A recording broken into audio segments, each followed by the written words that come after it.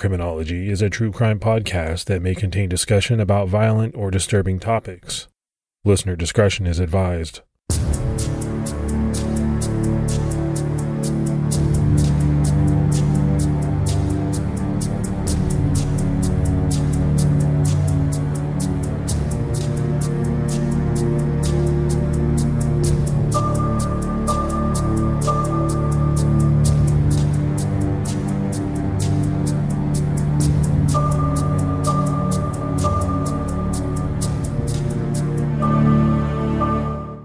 Hello, everyone, and welcome to episode 184 of the Criminology Podcast. I'm Mike Ferguson. And this is Mike Morford. Mr. Mike Morford, what's going on with you, buddy? Not too much, a little bit under the weather, but I don't know what it is. Since I turned 50, I'm sort of catching everything that comes along, but I'm going to try and be a trooper and get through this episode, and hopefully my voice holds up. Yeah, the voice is kind of important, right, for a podcast, so hopefully we can get through it. We had no new Patreon shout-outs this week, but we can talk about CrimeCon a little bit. It's getting closer. I don't know about you, Morph, but I'm getting excited. I think I said I've never been to Vegas, so that's one thing, but then CrimeCon in Vegas just adds an entirely different level to it. Yeah, I think a lot of people are really excited about it. I know you and I are, and it seems like anything you do in Vegas just seems like it's going to be really big, so I'm excited. Yeah, so if you're thinking about attending, don't wait, because it definitely is going to sell out. It's going to be the biggest CrimeCon yet. CrimeCon Vegas is April 29th to May 1st, 2022, and we want to see you there. But as Mike just mentioned, it is going to sell out. So don't wait. Head over to crimecon.com to get your badges. And don't forget to use our promo code Criminology at checkout to save 10% on your standard CrimeCon badges. More of all of that out of the way. It's time to jump into this episode. And in this one, we're talking about Lori Erica Ruff. And we're also going to be talking about ghosting. I think when a lot of us hear the term ghosting, I think we think of someone ending a personal relationship with someone by basically very suddenly and without explanation, withdrawing from all communication with that person, meaning the person that they knew was there one day and basically gone the next. They never said goodbye. But ghosting is also referred to as a type of identity theft where someone picks the identity of someone who is deceased in order to steal, commit fraud, or for other types of financial gain. There have been a lot of fairly recent cases in the news of fugitives being discovered with new identities, having lived decades on the run. 77-year-old Douglas Bennett was found in Tampa, Florida, 4 decades after he had fled a conviction in Connecticut for rape. 72-year-old Howard D. Farley Jr. was found in Ocala, Florida, almost 4 decades after fleeing a drug-related conspiracy charge in Nebraska. James Thompson was receiving someone else's benefits after living under their name for 34 years in Denver, Colorado. He was sentenced to 30 months in federal prison for misusing a social security number. While a lot of these ghosters are simply criminals avoiding the law, not all of them are running from a criminal history. Some people just don't want to be found. They're motivated by wanting a new life along with privacy and anonymity. On December 24th, 2010, Lori Erica Ruff drove to the home of her in-laws in Longview, Texas, and shot herself, taking her own life inside her black Chevy Tahoe. When Lori's estranged husband, John Blakely Ruff, who went by Blake, went outside to get the morning paper, he saw the SUV idling in his parents' driveway, and he called the police. There were 2 letters inside the car with Lori. One was for her daughter, Jessica, with instructions for it to be open when she turned 18, and the other was for Blake, addressed to my wonderful husband. This letter was 11 pages long. The Ruffs opened the letters, but found that they were basically ramblings from a clearly disturbed person. At this point, Blake and his parents went to Lori's home in Leonard, Texas, to try and figure out what they could about her. Despite Blake being married to Lori, the Ruff family didn't know much about her. She was very secretive and private, and she wasn't shy about telling anyone who inquired about her past that it was none of their business. Lori claimed that she was the only child of a failed stockbroker, and that both of her parents had died. She loved Cuban food and followed a vegetarian diet. She was religious. In fact, Lori and Blake had met at a Bible church in Dallas, Texas in 2003. Although Lori and Blake hit it off, it's been reported that Blake's family was suspicious of her past when Lori had to go to the bathroom. Instead of leaving young Jessica with Blake's family for a few minutes, Lori would take her into the bathroom with her. Blake's mother recalled her overprotective instincts as completely unwarranted, later telling the New York Times, "This is grandbaby number 9. We're all baby people." Blake's family told the Dallas Morning News that Lori would sneak off for a long nap during visits and not join the rest of the women gathered in the kitchen to talk and cook. Lori simply never fit in with the Ruffs and was never comfortable around them for whatever reason, though she was comfortable living with Blake. Eventually, things between Lori and Blake's family became so stressed that she told him that he needed to cut off ties with his family. Blake's family in return told him that he should leave Lori. It was obviously an ugly situation. And Morph, I don't think this is ever easy. You know, when you have two people who are in a relationship and one of those individuals doesn't get along with the other person's family. And obviously that's the case here, to the point where, you know, Lori was saying to Blake, hey, you have to cut ties with your family. Well, who wants to cut ties with their family? That's a tough thing to do. Yeah, I think a lot of times in-law situations, interactions between a son-in-law or a daughter-in-law and their in-laws, it's pretty common that there can be some stressors there, some things that they don't see eye to eye on.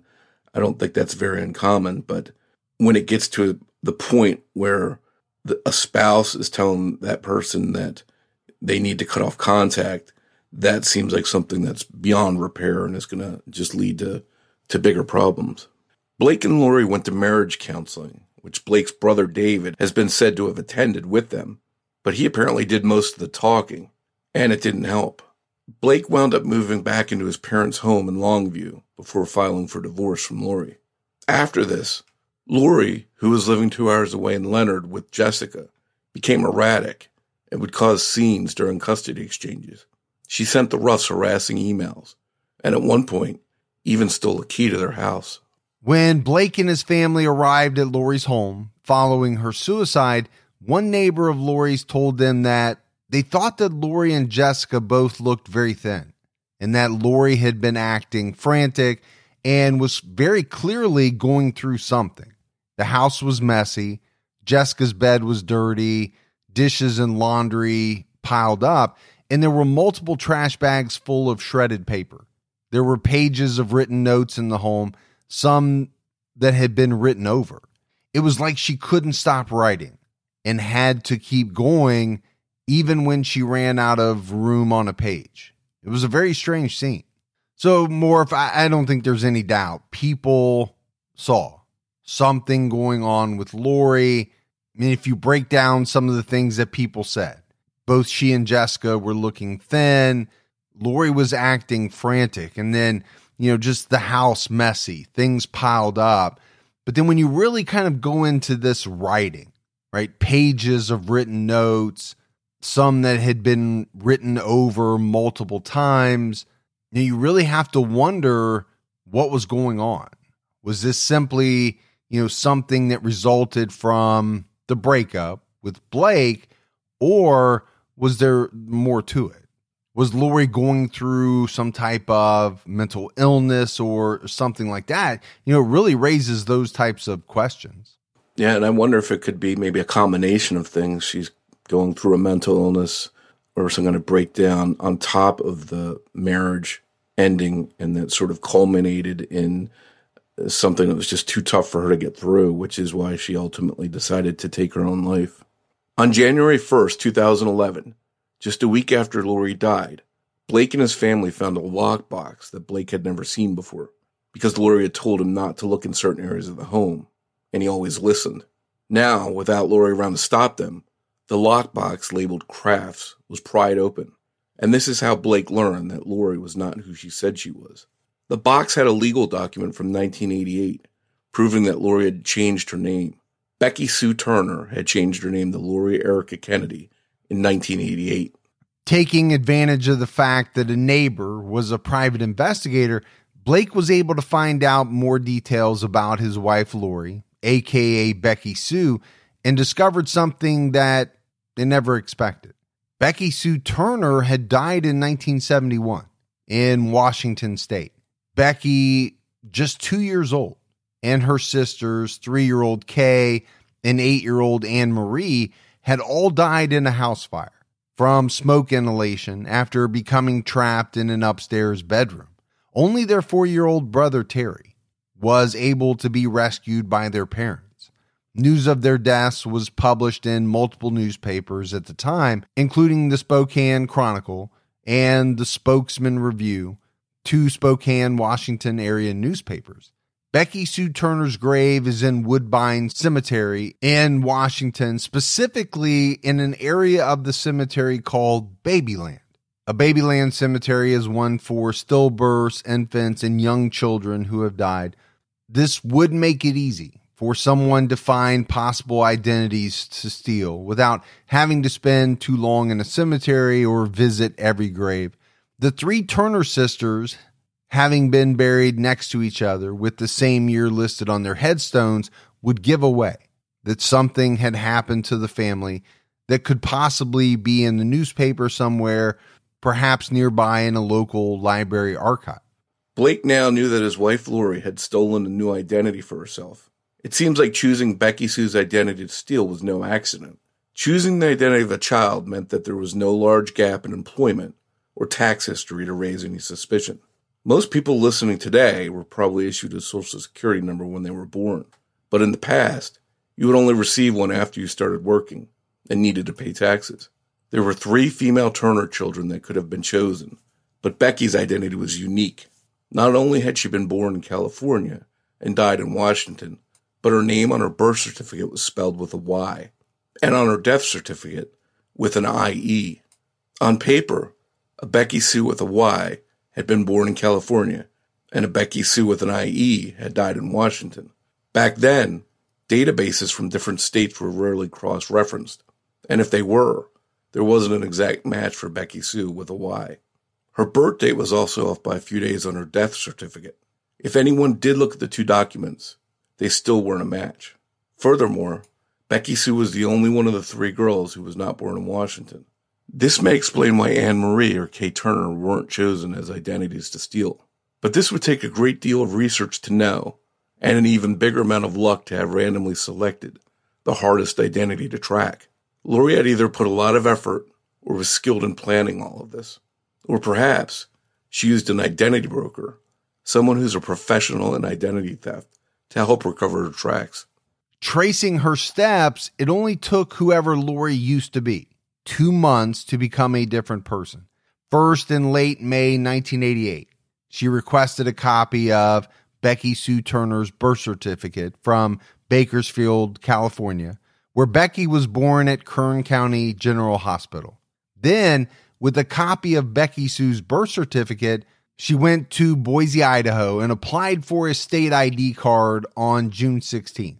She claimed at the time that she was 18 years old. It's unknown whether Lori used her own actual name between 1986 and 1988, or if she used other aliases that just have not been linked to her or that have been forgotten to time. On July 5th, 1988, the newly named Becky Sue Turner had her name changed in Dallas, Texas. She officially became Lori Erica Kennedy. On July 12th, she requested a Social Security number under the name Lori Kennedy. And on July 13th, she got her Texas state ID card. On April 18th, 1989, Lori received her driver's license with her age listed as 19.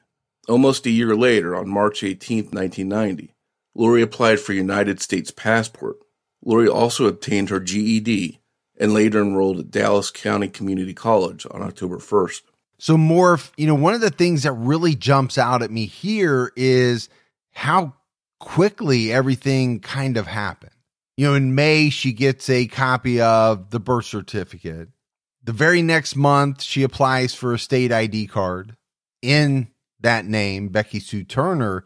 The very next month, she changed her name from Becky Sue Turner to Lori Erica Kennedy. And within 2 days, she requested a social security number under that name and got her Texas state ID. It all happened very, very quickly. Yeah, I think back then compared to now, we live in the computerized digital age. Things are kept on record, and we also have stuff to root out terrorism, things like that. So I think for someone to try and get false identities, it seems like it was much easier back then than it would be if she tried to do that now, for example. Yeah, it definitely happens today, right? Identity theft is a real thing. I think it happens in a much different way than how she did it back in the 1980s. And it makes you wonder how many people have done that over the years before everything became so tracked and hard to do this. For years, things were quiet for Lori Kennedy.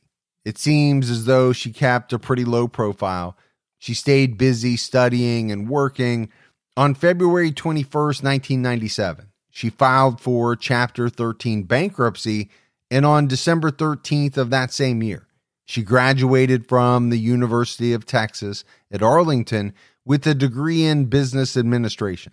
There's really not anything significant in her timeline until January 5th, 2004, when she married John Blakely, Blake Ruff, in Denton County, Texas.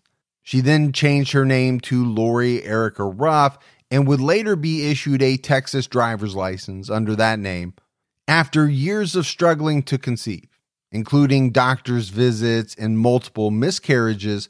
Lori and Blake finally had Jessica on September 15, 2008. She had told doctors in 2005 that she was 35 years old, which could help explain some of the fertility issues that she had, and she placed her age at 38 years old when she had Jessica. In 2010, not long before her death, Lori Ruff attended multiple meetings and banquets for the Texas businesswomen of Bonham and Fannin counties, and it seemed, at least on the surface, as if things were going pretty well for her despite the breakup of her marriage. It wasn't just Lori's husband, Blake, that was trying to figure out who his wife really was. On September 1st, 2011, the Social Security Administration opened an investigation into the true identity of Lori Erica Kennedy Ruff. Lori's computers were taken into evidence, which were provided without argument from the Ruff family, and they were searched. But there was no evidence at all of who Lori used to be found on those devices. Although both Blake and the IRS weren't having any luck finding out who Lori really was, the case began to make the rounds online, with a 2013 Seattle Times article bringing Lori's case to the attention of many, including one forensic genealogist named Colleen Fitzpatrick. Many listeners may recognize Colleen's name if you follow true crime, or if you've listened to previous episodes of Criminology. We've talked about her, and she was our guest in season 4. Colleen Fitzpatrick is the founder of Identifiers International, co-founder of the DNA Doe Project, and according to her biography on the website of the Association of Professional Genealogists, she is widely recognized as the founder of modern forensic genealogy. The DNA Doe Project has helped in the identification of almost 50 previously unidentified victims of crime, including the Sumter County Does featured on episode 145 of Criminology. She also helped solve the mystery of Joseph Newton Chandler, who lived and died under an assumed identity in Ohio before his true name, Robert Ivan Nichols, was discovered. Colleen Fitzpatrick has recently talked about trying to identify the Somerton Man, a case that's pretty popular in online true crime communities. This case is also known as the Tamam Shud case. In 1948, an unidentified man was found dead on Somerton Park Beach, near Adelaide, South Australia. This originates from a scrap of paper found hidden in his pants pocket. It was torn from the last page of a copy of the Rubaiyat of Omar Khayyam. The scrap of paper held the phrase, Tamam Shud, Persian for, "It is ended." His body was exhumed on March 19, 2021, and answers will hopefully come soon. True crime enthusiasts are eagerly awaiting the results, and meanwhile, Colleen Fitzpatrick and the DNA Doe Project continue to work on new cases of unidentified does.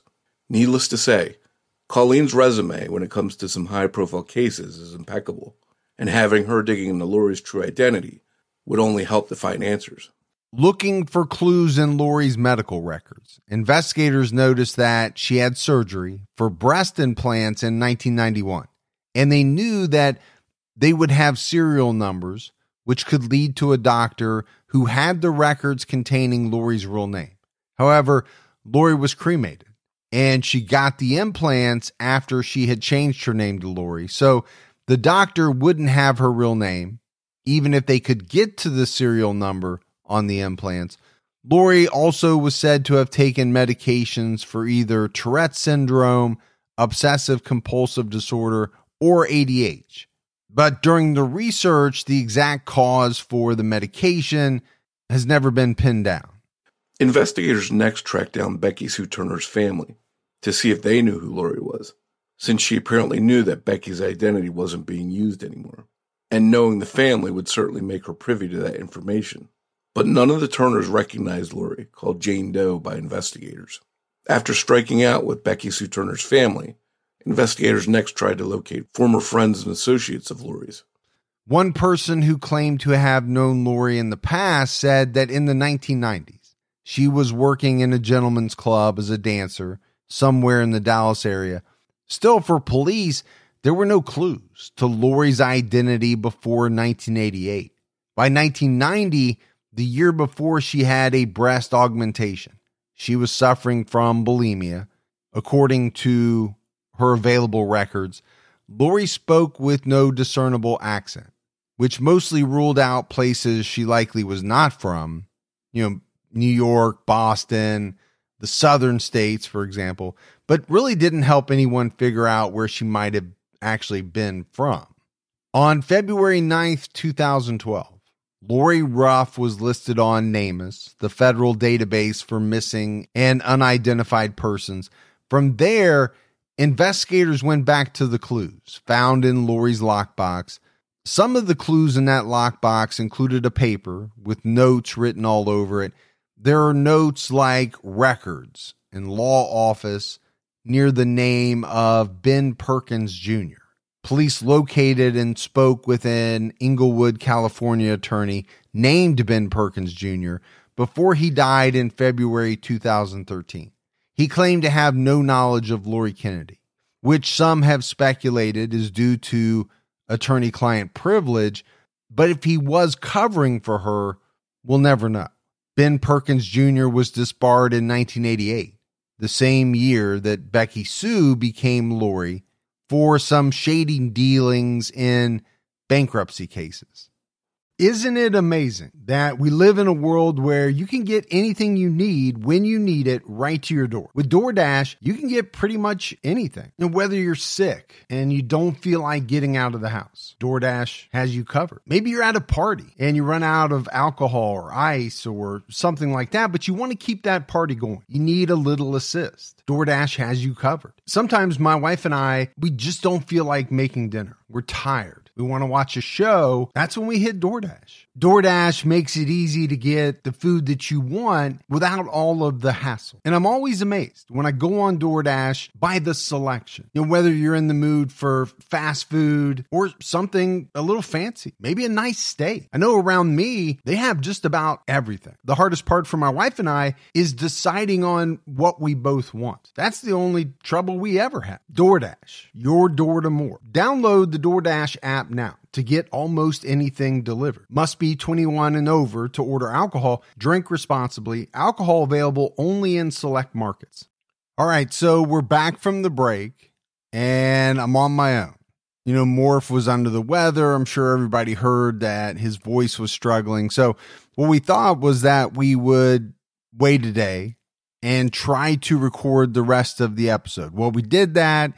And wouldn't you know it, his voice got even worse. So we made the decision that I would do the rest of the episode on my own. So we were talking about Lori's lockbox and some of the clues that were found in it. Further down the page in the lockbox document was the name Jennifer Perkins. And slightly underneath that, but in much larger writing, was Jackson H. Police learned that one woman named Jennifer Perkins had been a practicing lawyer in Texas since 1986. Also of interest was that Ben Perkins Jr. was originally from Mississippi, where there's a Jackson Hole. So, I think from the standpoint of investigators, they were trying to figure all of this out, questioning whether Jennifer and Ben were somehow related, but there was no Jennifer listed in his obituary, and it's not clear if investigators ever connected the two Perkins to each other. There were a few numbers written down on this paper as well, some with area codes, some without. The 818 area code was written down, and that area code was not entered into service until January 7th, 1984. So the note was probably written sometime after that date. Another 3-digit area code in a phone number was 213. Investigators learned that the number was from the Los Angeles area and that it had been, since 1994, listed in a directory titled Who's Who in Music Video Production. The number was accompanied by a note that read, "These Eyes" in capital letters. The company associated with that number was called Visages, which is followed by the number 9, denoting that they had produced 9 music videos that year alone. Oddly enough, there was a Visages RPS Inc. at the same number in the 323 area code at one time. 602 Tucson, written down, likely refers to an Arizona area code. 602 was in use in Arizona until 1995. On August 20th, 1987, a memorandum from Malin Oil Company, one of the letters listed as CNA had been listed as belonging to the oil company, but the number had been reassigned. So when you put all of this together, what it does is it dates Lori's scribbles somewhere between the time frames of January 1984 to about August of 1987. 2 of the numbers on the page were valid numbers if you used a Pennsylvania area code. The number with library written next to it matches a Pennsylvania library, and the number with These Eyes belonged to an Asian restaurant also in Pennsylvania. And really, it was tracking these numbers and what role they played in Lori's background that proved to be, really a kind of a rabbit hole. But there's no doubt that investigators spent a lot of time because there was a lot of information here. I mentioned that it was a rabbit hole. You often see that in especially unsolved cases, but just think about the number of hours that went into trying to track down all of this information. Also on the page of notes in the lockbox was the name Kathleen Young, with a few things that are hard to read written next to it. They had been traced over multiple times. The writing was also sloppy and very small. By 2014, posts began to surface about Lori's case online in true crime forums like Reddit and Web Sleuths. And you had a number of amateur sleuths who tried to contact Kathy Young from Los Angeles. Some were successful. Kathy said that she didn't know Lori, but the fact that she had written not only her name, but her given name to Kathy was extremely strange. At one point, Kathy Young was listed as a makeup artist in contact for a company called Visages Style LA. Under the These Eyes note, it read shoot. So, investigators started to wonder, was Lori a model? Was she a photographer? Lori had very long hands. She was tall, about 5'10", and a person who investigators interviewed had said that Lori claimed to have been a hand model in the past. So maybe there was proof out there somewhere of who she had been in the past. Maybe a photographer out there still knew her name, or if she was a photographer, maybe she had once given out old business cards with her real name on them. But the journey to find the truth was not an easy one. Meanwhile, Colleen Fitzpatrick was going to try something that she was very confident in. forensic genealogy, she obtained DNA from Blake Ruff and from his and Lori's daughter, Jessica, and she was able to basically subtract Blake's DNA from his daughter's DNA to see what the DNA of Lori's family line would look like. By December 2015, Colleen knew that Lori was a member of the Cassidy family in Philadelphia. Now, Cassidy is a fairly common last name, but Colleen was able to narrow it down to one specific family. And I know we've talked about this before, but the science of forensic genealogy to me is just fascinating. We've talked in cases about the authorities using it to identify a suspect's family line and then work from there to, identify the suspect.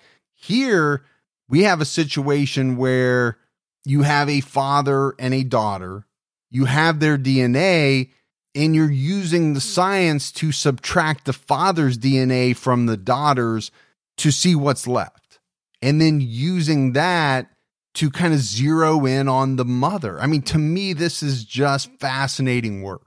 And we've already mentioned it, right? Colleen Fitzpatrick is and kind of has been at the forefront of this technology. In March 2016, investigator Joe Velling, who had been asked to look into the case by an aide to a Texas congressman, flew to Philadelphia to meet with the Cassidy family that Colleen identified. The family confirmed that Lori Ruff was their missing blood relative, Kimberly McLean. They provided DNA samples to be compared to Lori's, and they matched. On September 19, 2016, Lori Ruff's name was removed from the federal database for missing and unidentified persons. Lori Erica Kennedy, aka Becky Sue Turner, was determined to actually be Kimberly McLean. Kimberly grew up in the suburbs of Philadelphia with her sister, her mother Deanne, and her stepfather. Her stepfather was a volunteer firefighter and a carpenter, and Deanne stayed at home to care for the children. Lori's obituary released by her husband stated that his wife Lori was born July 18, 1969, and lived in Scottsdale, Arizona, before moving to Dallas in 1987. In reality, Kimberly Maria McLean was born on October 16, 1968 in Pennsylvania. She left home in 1986 at the age of 18 and moved to King of Prussia, Pennsylvania, almost half an hour west. Eventually, she told her family she was really leaving to start a new life and warned them not to try and find her. Today, Kimberly and Blake's daughter, Jessica, has a relationship with the Cassidy family. It seems as though she has a thriving relationship with the people it seems like her mother spent her adult life running from, or at the very least going to great lengths to avoid. I think one of the big mysteries in this case is that we still don't know exactly why Kimberly felt the need to get away. After her parents divorced, her mother remarried, and the family moved to Wyncote, Pennsylvania, near Philadelphia, where Kimberly McLean attended Bishop McDevitt High School. According to the Pittsburgh Post-Gazette, Kimberly's family remembers that she never really adjusted to the new house and the divorce. Maybe she simply didn't like the new rules, the new school, and being old enough to leave, maybe she just chose to do so.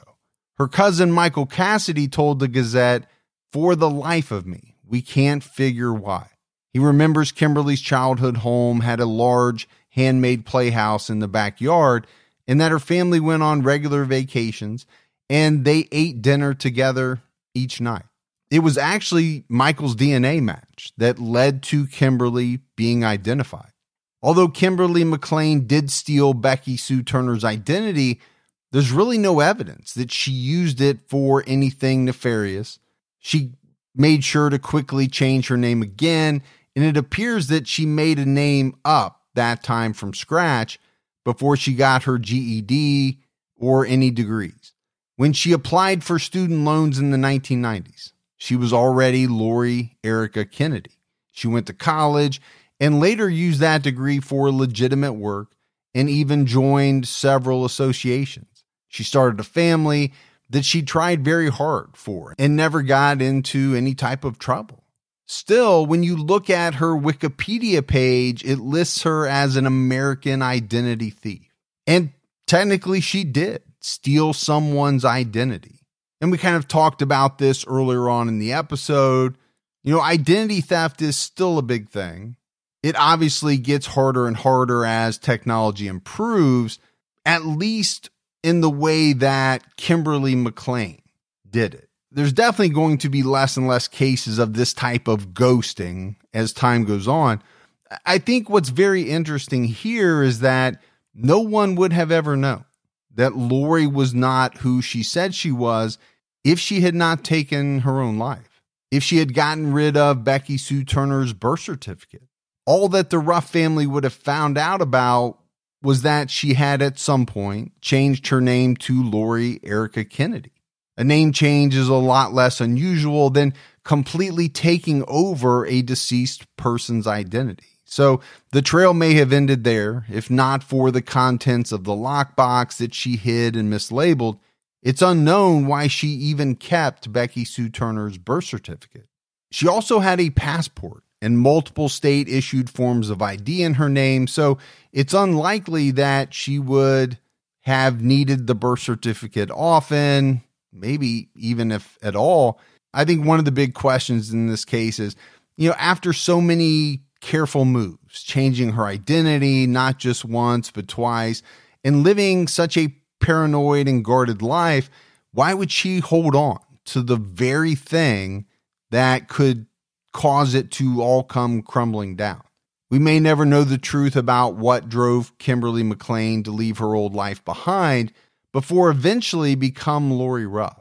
A book about her life called The Woman in the Strongbox was written by author Maureen O'Hagan. So definitely, if you're interested in more about this story, maybe go out and check that book out. I think as we wrap up this case, it's definitely a head scratcher. There's no doubt about that. You have a woman in Kimberly McLean who obviously wanted to start a new life. She wanted to get away from her family. She basically said, hey, don't try to find me. And on top of that, she went to the links that she did around changing her name. And part of that included stealing the identity of a deceased toddler. Now, she could have just changed her name from Kimberly McLean to Lori Erica Kennedy, but, from my way of thinking, that would have left a paper trail, and maybe that was the entire thought there. She wanted to add that one layer in between so that really no one could ever track her down. And if that was the case, it worked.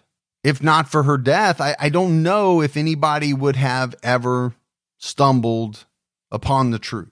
And it's the way that it happened that, to me is so fascinating. The genetic genealogy side of things, obviously they couldn't use Kimberly's DNA because she was cremated. So to separate out the DNA between father and daughter and then use what was left just amazes me. And I know we've said it, but I think we're going to see more and more of, these types of things.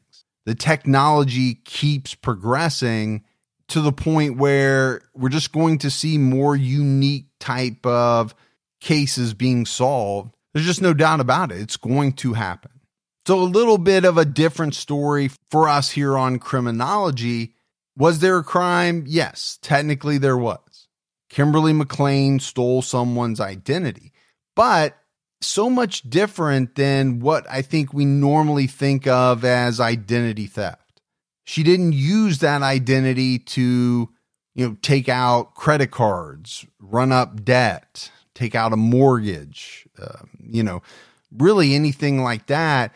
It seems to me as though she used it as a stepping stone to get to a new name and create a buffer that would not allow anyone to really kind of figure out who she was. But that big question remains. Why? Why did she feel as though she needed to do that? we may not know the whole story, but it didn't sound like she had a horrible childhood, a horrible life. Maybe there are some things that haven't come out that would help explain why she, felt the need to get away. But, it's just one of those types of mysterious cases that, to me is just, it's fascinating. It's intriguing. And I think it's worth talking about. Thanks goes out to Sonny Landon for writing and research assistance in this episode. As always, if you love the show, go out, take a minute, give us a 5-star rating. Keep telling your friends about the Criminology Podcast. That word of mouth really goes a long way. And check us out on social media. We're on Twitter, we're on Facebook. Just search Criminology. You'll find us very easily. So that's it for another episode of Criminology. Morph and I will be back with everyone next Saturday night with a brand new episode. So until then, for Mike, without Morph, we'll talk to you next week.